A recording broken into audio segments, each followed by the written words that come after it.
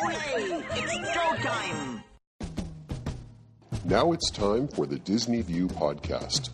Please move across your car to make room for everyone. Our podcast will begin momentarily. Join Dave as he makes his Grand Circle tour around the Walt Disney World Resort.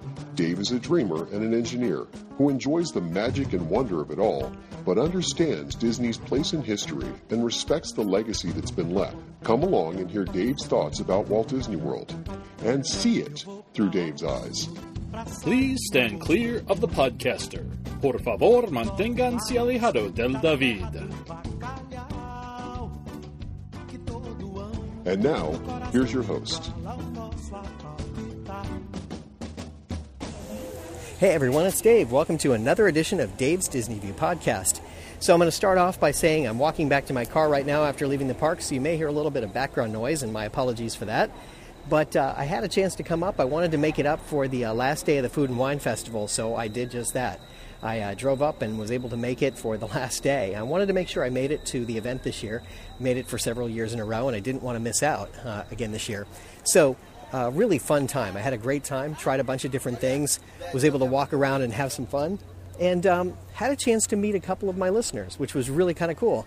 I had sent out a social media couple of notes letting people know I was going to be around, and it turned out to be a good experience to meet a couple of people who are engaged in listening to my show.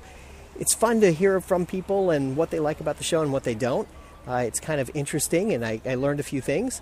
And we hung around for a while, and we ate a little food, and it was a good time. So I'll have to do this again. I know a couple people were asking if I could do it again another time, and maybe with a little more notice. So my apologies for that part. But yes, certainly could. And I'd love to do it again and meet some more of my listeners. It's always nice to know if someone is listening. That's always the challenge, right? You just sit there and I do the show, and I never really know if anyone's listening. I get emails and can see the download stats, but it would be nice to know somebody's listening, so it's always good when I hear that. Anyway, really good time. Got to try a bunch of different dishes that I hadn't tried before. I tried to make a point of going after some things that I hadn't had. So what was my favorite dish this time?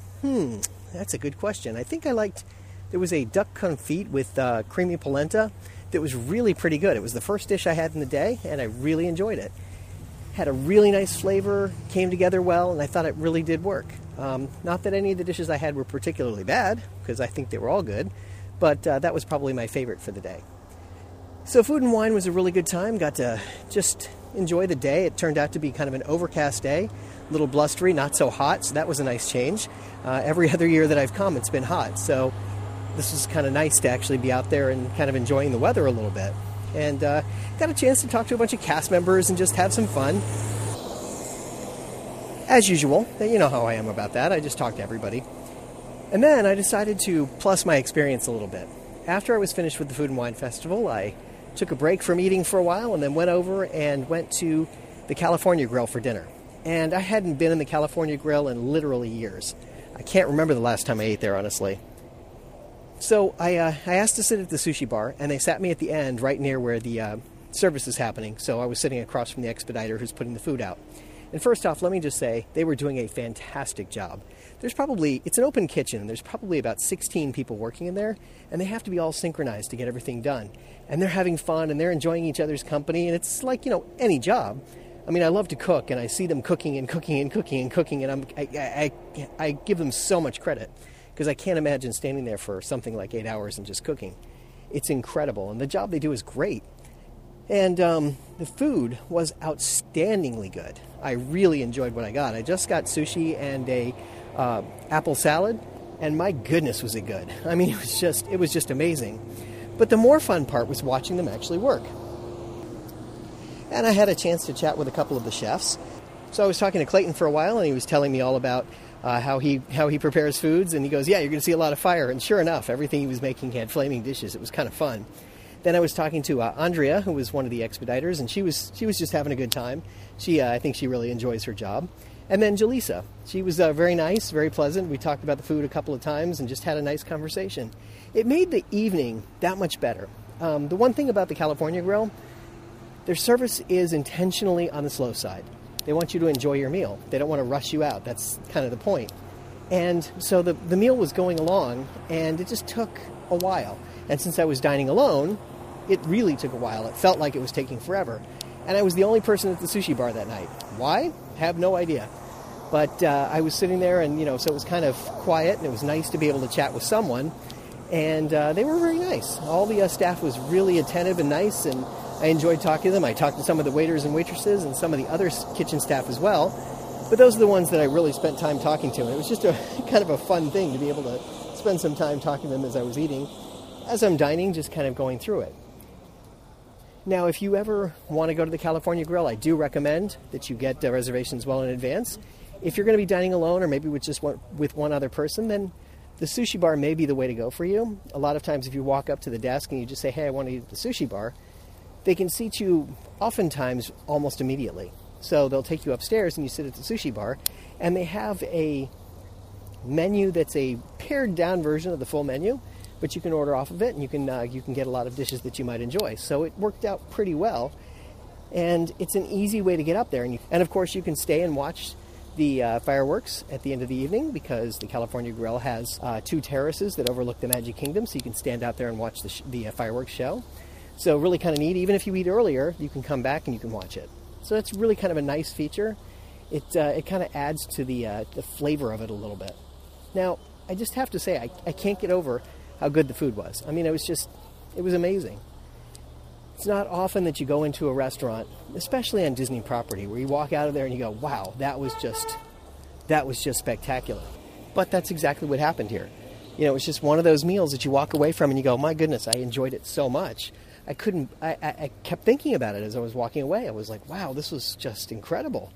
It's one of those where you just think to yourself, wow, I wish I'd had my wife with me. But it didn't. She wasn't able to come, so it didn't work out that way. But I'll have to bring her back another time.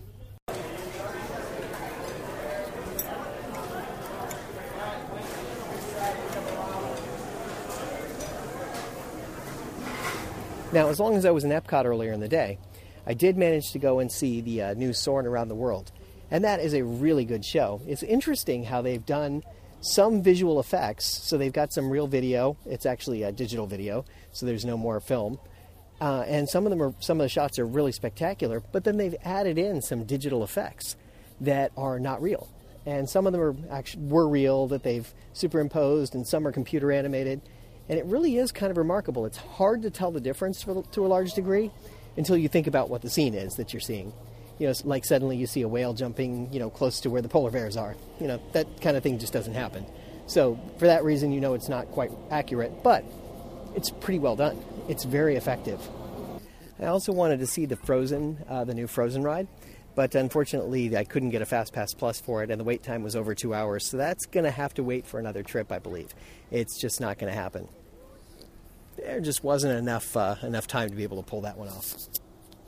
So since I was over at the California Grill, I decided to spend a little bit of time in the Magic Kingdom toward the end of the day. And I had a couple of hours to spend there, and really, it was a perfect amount of time. The crowds were kind of light. It's a Monday night, not so many people there. Had a great opportunity to go around and just enjoy myself and kind of play a little bit. And I got a chance to see pretty much every attraction I wanted to. Still got to see the Wishes fireworks show. But then when I was leaving the Magic Kingdom, I noticed something. Now the crowd level was a little lower, no question. But I noticed that they were putting people on the monorail, and they had changed their operating practice a little bit. So typically you'll see the monorail pull in, they'll spend a little bit more time and load as many people onto it as they possibly can, and then the monorail will pull out. So it's a long load time. Now what they were doing tonight was they had a very short load time. They'd load it to about maybe a little bit more than half capacity, and it would pull out much faster. And then another monorail would pull in behind it. So in effect, they were rotating and cycling through a lot faster. And it looked like the line was moving a little bit more efficiently that way, so not as many people were queued up and waiting. It was kind of clever, I thought. They were pretty smart about the way they handled it, so that it looked like there was a lot more efficiency and more people going through. I'm assuming this is an experiment they're trying. I know they like to vary it up a little bit, but it looks like they're trying some different things, and maybe they had as many as 4 monorails on the line, and they just continued to just keep bringing them in, sticking people on it, and pull it out. So, interesting. I'll have to wait and see if they keep doing that, because it really was pretty effective. Now, one of the other things I did while I was in Epcot was I wandered around through each of the countries. because I had created a podcast about each of the opening 9 pavilions in Epcot, I went around and explored each one of them again to kind of see how my talk about the pavilions matched up to what I saw there. And actually, I have to pat myself on the back. I did a pretty good job. Now, I knew the history, and I knew the stories, and I knew how to tell them. But it was interesting to go back and look at it after I told the stories to see if I missed on some things. And there were some very subtle things I missed on. I didn't get everything perfect, I know that. But I think for the most part, I covered the stories pretty well and told the stories about what Epcot has in it. I created a couple-of-minute video for each one of the 9 countries. So I'll share those videos in future blog posts so you guys can see them too and see what you think, if I missed anything or if I caught everything. It's kind of interesting to kind of take the quick view walking around the pavilion and looking at things and trying to see what's what. Now, it's interesting because in some cases there are things that are different. Things have changed since I created the podcast or since I last checked on something where there's information or something has changed and things are just different at the pavilion. There was one thing in particular I noticed today. I had mentioned on the Italy podcast that there's one of the kings on a column is holding a bowling ball instead of holding an orb. And unfortunately, that looks like it's been plastered over and it's no longer a bowling ball. It's back to being an orb. I thought that was kind of interesting, but it's a very subtle thing that has changed that you may not notice because you may not have known he was holding a bowling ball. Oh, and that reminds me, the one about Italy, I haven't actually aired yet. This podcast will air before that one does. It's already recorded and in the can, as they say, but I just haven't released it yet, so I'll have to get it out there pretty shortly. Might be the next one I put out. Now, there was one other thing that I managed to squeeze in today, and that was earlier this morning, and that was actually to go over to the Art of Animation Resort and spend some time kind of exploring a little bit with my video. So I have about a 10 or 11 minute video of everything that you can see in the outdoor space at the Art of Animation Resort. It's kind of a neat way to look at the resort. It's kind of different. So I'm walking around and just looking at the different things that are there. So I look at each of the wings, I talk about all the things you can see there, I show you all the different outdoor displays and so forth. And it's kind of neat. It's a fun way to look at the exhibits that are there. So I'll put a link to it in my show notes page so you can see it, because it's kind of a fun thing that I did, I think, where it's fun to look at all of the different elements that you have there at this resort. So I wanted to make a little bit of a social commentary about something I saw earlier. I was over in the boardwalk area and I passed by one group. They were having a wedding and the people were very happy and it was really exciting and I was very excited for them. You could see the love, right? You could just feel it. They really cared about each other. Then I walked on a little further and I saw another wedding. And again, there was a couple and they were very much in love. You could see it. They really seemed to care about each other. They were posing for photographs. They were having fun. Everybody seemed to be enjoying themselves. The family was there and they were celebrating with them. And it was really a wonderful thing, and I was glad to see both weddings. Now, why do I mention that there were 2 weddings? Because one was what you might call your traditional marriage between a man and a woman, and the other one was 2 women. And you know what? If I didn't tell you which was which, would you know the difference? They were exactly the same in every way, except for the fact the 2 people getting married were different, or the same in this case. And I just have to wonder, why would anyone want to take that away from them? They seem to really care about each other. Why would anyone care whether they're getting married or not? What difference does it make to you or to me or to anyone else except for them? You could see it. I'm just watching them and I'm like, wow, they really seem to really like each other. And it was just so sweet. It was one of those touching moments. Both of them were wonderful. Like, I don't mind walking by a wedding anytime because it's always fun just to watch and see that moment of magic there between the couple. And you hope that it lasts like any marriage. But it was just really interesting as I thought about it. As I sat there and thought about what the differences were, because there really is no difference. Anyway, that's my social commentary for today.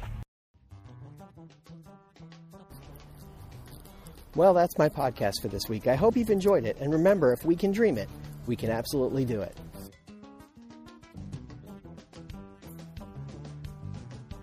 Thank you for tuning in to the Disney View podcast. We hope you had a pleasant stay and arrive home safely. Please remain seated until your ride vehicle stops completely.